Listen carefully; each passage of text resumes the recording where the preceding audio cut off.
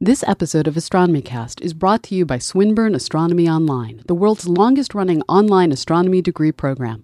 Visit astronomy.swin.edu.au for more information. AstronomyCast, episode 220 from Monday, February 14th, 2011. Mass extinction events. Welcome to AstronomyCast, our weekly facts-based journey through the cosmos, where we help you understand not only what we know, but how we know what we know. My name is Fraser Kane. I'm the publisher of Universe Today, and with me is Dr. Pamela Gay, a professor at Southern Illinois University, Edwardsville. Hi, Pamela. How you doing? I'm doing well. How are you doing, Fraser? I'm doing really well. Let's roll. A happy Valentine's Day. For those of us confused, for those of you confused, we're already confused. For those of you confused by the laughter, we're recording this about 6 weeks late, right? So, yeah. So we record things in order. We backdate things so that in the future, the weeks that we release 4 and the weeks that we release 0 even out to 1 a week. But this is gonna be one of those 4 in a week. So lucky you. All right. So the Earth seems like a safe place most of the time, but we have evidence of terrible catastrophes in the ancient past, times when almost all life on Earth was wiped out in a geologic instant. What could have caused so much devastation, and will something like this happen again? So there's a few of those, like these names, right? There's these various extinction events, and many of them have names.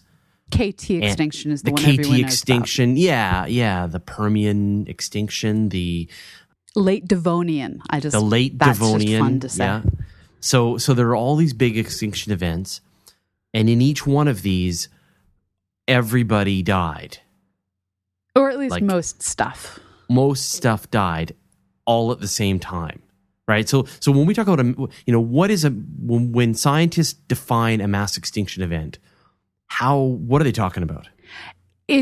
For the major ones, there's usually something where 50% of the varieties died off. So just to grab one, the Triassic-Jurassic extinction event. This was about 205 million years ago. This one, about 48% of all genre, if you remember that big tree of life that you had to learn probably in high school, 48% just died on land. And this is the way they measure it, right? They look at the fossil record before the event, and count up the variety of species in the rock layer, and then they take a look after the event and count up the variety of the species. And you're looking at there's 50% variety. But it's not necessarily how many creatures died, right? It's the how different are the creatures that are remaining? And it also goes into things like, was it only on land? Was it only in the ocean? Did everything everywhere die? And what's interesting is bugs have a tendency to live. They just live. Bugs. Tough. Yeah. Cockroaches, yeah. They will outsurvive all of us. Mm-hmm. And so you start looking at the different places that things died. And you also start looking at the varieties that died. Did you only lose the dinosaurs? Did you only lose the frogs, which currently we're undergoing massive extinction event again? We're in the midst of what may be the number 6, or it may even get higher than that, extinction rate that the planet Earth has ever had. And so we see frogs going away, amphibians in general going away. We see bees going away, birds going away. So as we start losing biodiversity across the planet, that is the definition of an extinction. There's still life everywhere, but the types of life are decreasing in radical numbers. But it's hard, if, the extinction event that we're in right now, it's hard to notice it. Yeah, it's not like I noticed, there's one less type of frog showing up in my backyard these days. But I don't think that the previous extinction events happened that subtly, right? Well, so when the dinosaurs died, giant asteroid fell out of the sky. That was rather noticeable. But some of the other extinction events, we're not really sure. They could have, just like the one we're experiencing right now, have been the type of great dying that it took time, and it was due to an environmental change. And so while you did have massive amounts of death and destruction of life forms, it wasn't a sudden in-the-moment destruction. And we're in one of those not in-the-moment destructions right now. So then, can you give me some examples of some of the big ones? What were the big extinction events? Well, the most recent big extinction event was... Yeah, we'll go backwards. Okay, so the most recent one was the Cretaceous Tertiary extinction event, which is spelled with a C and a T, but is referred to as the KT boundary, which is one of those things that just baffles me. So there must be a language where Cretaceous is spelled with a K, and that would just make me happy. Russian or something, yeah. They don't so much have the C and the K, but I'm right there with you. Yeah. Right. Okay. So, and that's 65 million years ago, right? That's the famous one that killed the dinosaurs. And so here we're looking at in trying to figure out the geological boundary between have dinosaurs, don't have dinosaurs. That, right. It's an important boundary. Below here lie the T-Rex. When we start looking at this boundary, it was actually discovered that there's a very distinct difference in the geology of that boundary layer. This is research that was done by Luis Alvarez and his son Walter Alvarez, as well as the chemists Frank Asario and Helen Michael. And what they found is there's iridium, which is extremely rare on Earth, but is rich in certain types of asteroids. There's basically a planet-wide layer of iridium at the no dinosaur boundary. And it's also like a dark black line, isn't it? I've seen them sort of showing you the KT boundary. It's this black line that runs in the strata. And so you can actually see something happened. Yeah. And it's believed that this was caused by some sort of a giant impact here on the planet Earth. And this, of course, is where you start trying to figure out, okay, where's the big hole in the ground? And living on a planet that's largely water, it can be a bit annoying at times. But this one actually is partially on land, and it looks like the Chicxulub coast of the Yucatan in Mexico is part of an impact crater. And it was partially oil geologists, people out there surveying to figure out where to find petroleum resources, are in part responsible for finding this crater. Because as they were going out making measurements of, okay, I know how far I am from the center of the planet Earth, what is the gravitational pull where I am right now? And by combining the information of where you are in distance with the amount of gravitational pull you experience, you can actually get a sense of the density beneath you. And they found these gravitational anomalies that added up to there's an area of the ground that's been compacted, and this is that crater. And so then, looking back in time, what do they think happened? I mean, it's a big space rock. but what as a good example for the kind of event, a mass extinction event, what are we looking at happened? So basically you have rock from the sky comes in for a rather violent landing. And based on this 180 or so kilometer crater, you can guess that when it impacted, there was a lot of rock that was basically turned into dust and thrown into the upper levels of the atmosphere. There's a fabulous Scientific American caption that says, when it hit, it threw dirt, rock, and dinosaurs out of the Earth's atmosphere. And that potentially happened. And so you can just imagine being the poor dinosaur munching leaves or munching another dinosaur, and you look up and there's giant rock coming from the sky, burning up, huge light, fire, ground shakes, and this shock wave goes traveling through the ground. And it's that shock wave that's so dangerous and throws things up. And that shock wave leads to you being thrown into low Earth orbit and dead. Yeah, but what about the rain of molten rock that falls down around the whole Earth? Yeah, that's and bad too. Lights everything on fire. Right. So it's unclear exactly how much of that story would actually have happened. But there is a problem with molten rock being generated and tossed up. And then it's a matter of, well, how long is it in the air? Does it have a chance to cool off? Does it actually have ignition temperature when it hits the ground? Nonetheless, there's all this stuff thrown into the atmosphere. This leads to acid rain, which kills vegetation, kills plankton, kills all the stuff that gets eaten by the things further down on the food chain. Those things start dying, so things at the top of the food chain start dying. You have changes in the planetary temperature, which makes cold-blooded animals have a kind of rough day. You have all of these things coming together at once, and some things ran for the right environment. Like we now see some animals living further north than they used to, trying to find some place that is still cool enough to survive. Here you probably would have had things running towards the equator, trying to find some place warm enough to survive.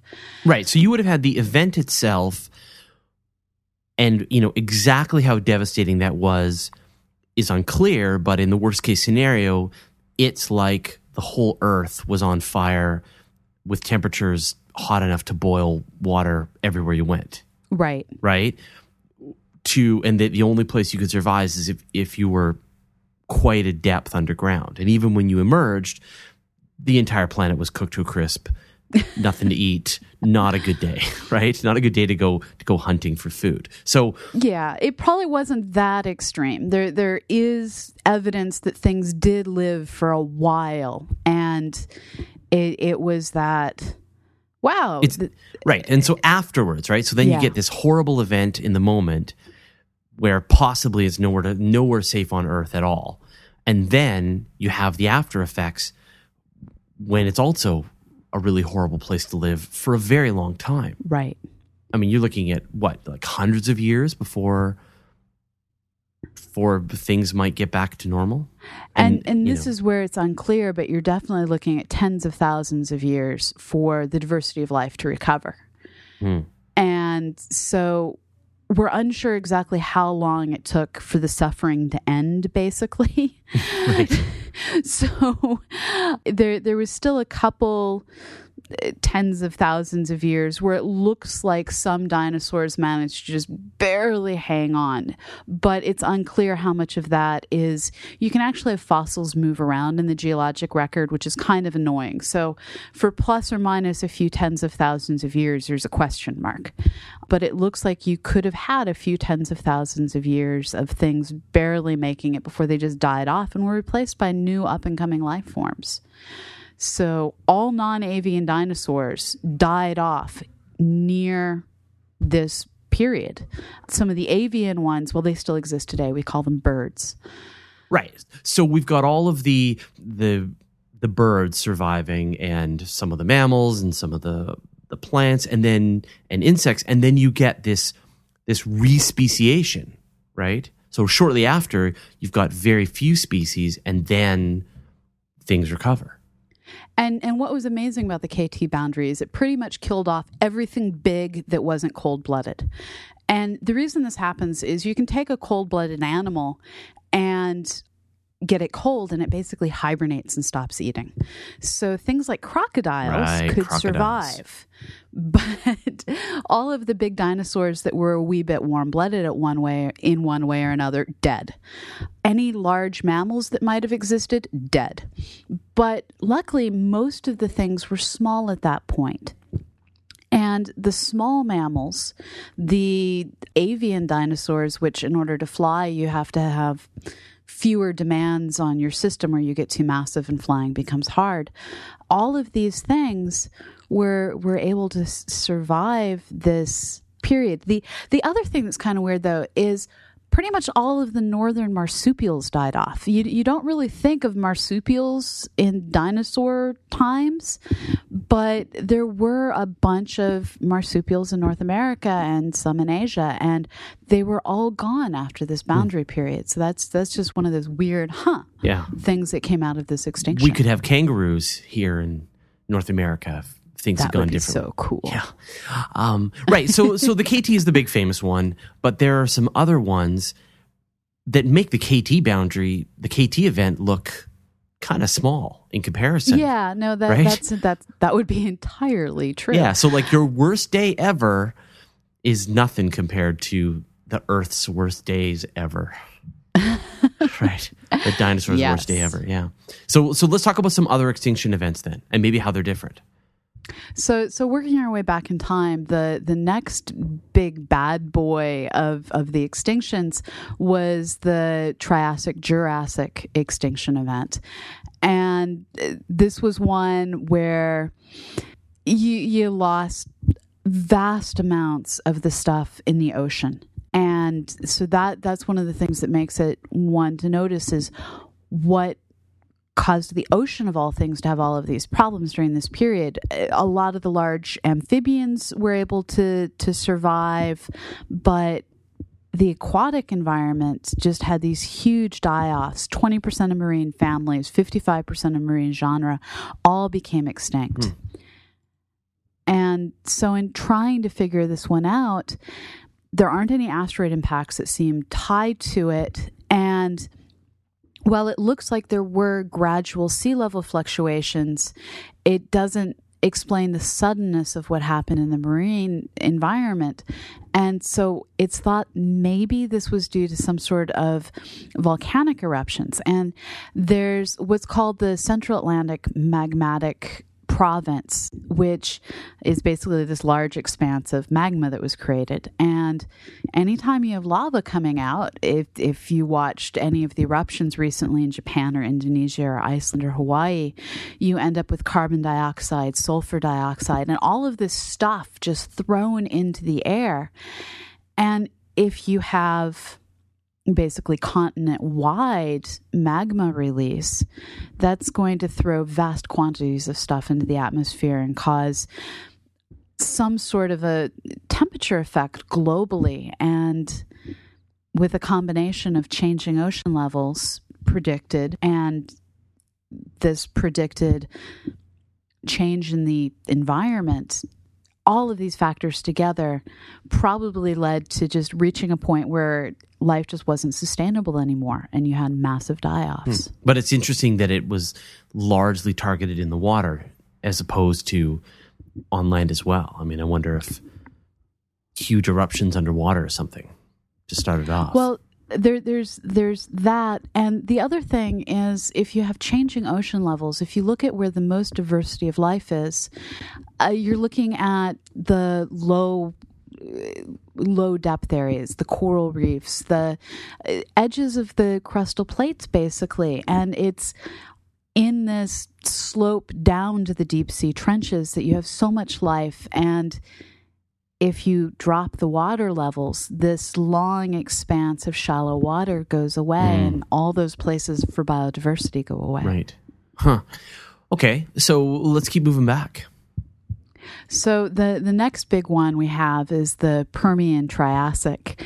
And this is where you start thinking about, well, where did oil come from? Well, that's Permian times, Triassic times. Wow. And so when we look back at this is the big death. Yeah. This is 96% of all marine species, 70% of terrestrial vertebrates. Everything died. Dead. This is the Great Dying, right? If you Yes. hear anyone talk about the Great Dying, this is the event. No more life. No more life. None. Wow. Well, I mean, obviously some, because here we are. Right. So there were those remaining 30% of terrestrial vertebrates, remaining 4% of marine species. The weird thing about this is the death that killed insects. Yeah. There's really no other dying off that that killed insects. And the other thing about this is there's actually a gap in coal being created during this period. So if you're looking for coal to come from during the Permian-Triassic extinction event, there's no coal there. And there are whole...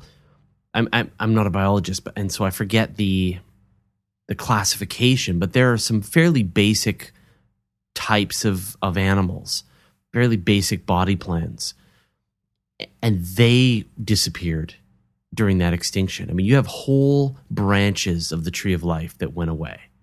96% of corals, for instance, went away. And yeah, no, I know, but you have like whole types of animals. I mean, I'm sorry, biologist, right. You know what I'm getting at, right? That went away. That trilobites, yeah, gone. Yeah, exactly, right. The coolest fossil ever, all gone. Yeah. And so there are whole kinds of life that had just never made it past that moment, that event. Sea scorpions. Right. Who doesn't want to have underwater deadly sea scorpions? Right. But we don't because of this extinction event. Yeah. And what starts getting frustrating as we look at these that are further and further back in time is our planet has this nasty habit of resurfacing its surface. And so as we try and understand what happened in the more distant past, we start to lose the ability to look for evidence of impacts. The crater would have probably gotten worn away, plate tectonic carried away.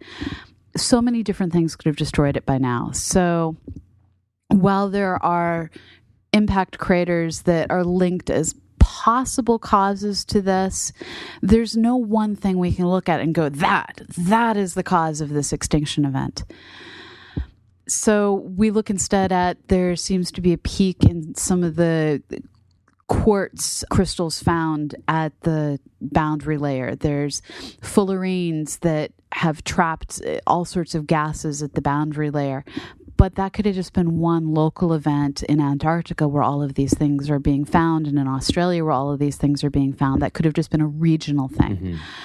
People also point to all sorts of massive volcanic events that took place. There was massive volcanism going on in China, in the Guadalupe area, in Siberia.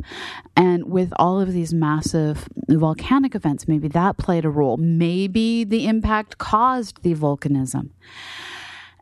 We're just not sure. And then there's always the case of, well, why is it that we see sudden changes in the carbon isotopic ratios at this point? Could it be that there was some sort of an outgassing that caused this change? And so as we look at what could have happened at all of these different things, we're just not sure. And this particular everything died event probably was tied to a whole bunch of bad stuff all happening at once, all feeding off of one another. And what we're learning is global catastrophes, one event can trigger many other things to happen. It used to be thought that if you hit a planet with an asteroid, you cause localized volcanism. Well, now we're finding maybe not, but maybe on the other side of the planet, on the antipode, right, maybe you had volcanism. Oh, so it would, the Earth would be hit by an asteroid so hard that you would get ripples of force moving through the planet and then bunching up on the opposite side of the planet, and then it would explode as volcanism. Or maybe it's just enough to take existing volcanoes that were sitting there kind of quiet, kind of moaning, minding their own business, and all of them go off at once. Yeah. And so that seems to be the model right now, is that it was a whole, like, it took a very special circumstance to cause so much destruction. You had to, hit the Earth, and then when it was trying to get up, hit it again and again. And something is thought. And it's funny because there's the volcano people and there's the asteroid people, and a lot of people are just like completely on the fence, or I think it was some of one and some of the other. Right? I'm right there with you. Yeah, a little of both makes it seem more likely. Yeah, what a catastrophe. And we've done a few articles on Universe Today about that. There is some subtle evidence, as you said. There are like common characteristics of craters or minerals found around the Earth that maybe could have caused that, but still, there's just no smoking gun, so we just don't know. But if we go further back, there are more of these, right? Right. So we have two more, and we're leaving out all the little punctuated things. Yeah, you only kill 10%, 20%. Who cares, right? Right. You know. So this is where we start getting to the late Devonian extinction period, and just the Devonian extinction in general. So this was an event where basically 50% of the genera went extinct all at once. There were probably different periods of extinction during this. And so you saw one die off, and then not too long after it, another die off. Now, this is one of those that when we start talking about what died, well, the planet didn't have anything on land more sophisticated than bugs. So it's kind of hard to measure die-offs when you don't have giant skeletons to go searching for. Right. So trying to make sense of this particular extinction has taken time, where they've done neat things like look at fossilized leaves to look at how much insect munching had occurred to try and get a sense of the biodiversity clever. Based on what bugs ate. And it's cool. And this is how we learned lots of things died. And there were two sharp peaks in this particular event of things dying off. And you said there was were those the two events? Is that what you're saying? There was two events previous, or is there another one? Well, it looks like during the late Devonian period of extinction, there were two separate extinction events. These are referred to as the Kellwasser and the Hagenberg events. And exactly what triggered them, we're still trying to figure out. The Kellwasser one is detected based on marine invertebrates getting killed off, and the Hagenberg one, it's this final spike of dead stuff that's basically found in the rock layer. Whereas you're looking at the sandstone and the shale layers, you see this material that's anoxic. It is just different life that suffered and died, and it's that marking in the records that distinguishes these two different events that occurred fairly close to one another and killed lots of stuff. Now, the obvious question, of course, is will there be more mass extinction events in the future? Yes. And we can go even back further than this. There's still the Ordovian Silurian extinction event, and that only affected oceans because there was really only life in the oceans. Yeah. And whenever there's been life, there's been death. And sometimes the death clusters up. We're undergoing massive extinction right now. It's unclear how much of it is due to global warming, how much of it is due to human beings. I highly recommend reading Guns, Germs, and Steel.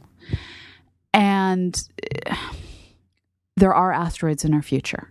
There are potentially supernovae in our future. The Ordovian Silurian one, actually, it's considered that this might have been a gamma ray burst. This might have been a supernova that affected the ability of our ozone to protect the planet Earth from UV. That could happen to us again. And then, of course, we're going to have the final one when the sun heats up to the point that it bakes the Earth.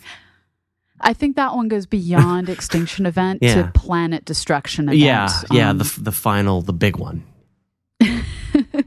But in the interim, what we find is life has ways of recovering. And while we've been undergoing this every few tens of millions of years, extinctions, pretty much like clockwork in a lot of ways, although there's no extra star, there's no passing through the galactic plane. It's just statistically we tend to die off every few tens of millions of years.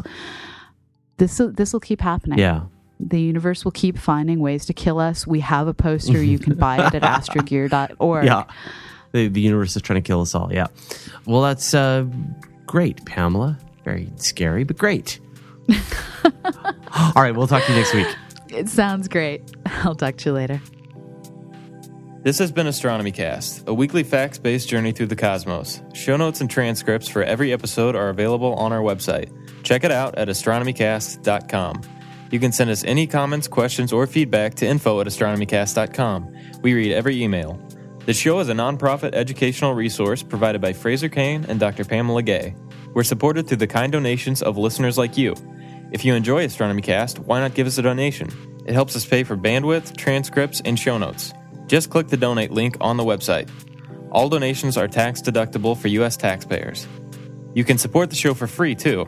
Write a review or recommend it to your friends. Every little bit helps.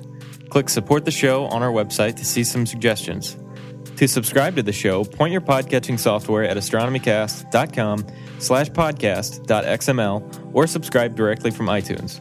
Music is provided by Travis Searle. The show is edited by Preston Gibson. AstronomyCast is produced at Southern Illinois University, Edwardsville, with generous support from Universe Today.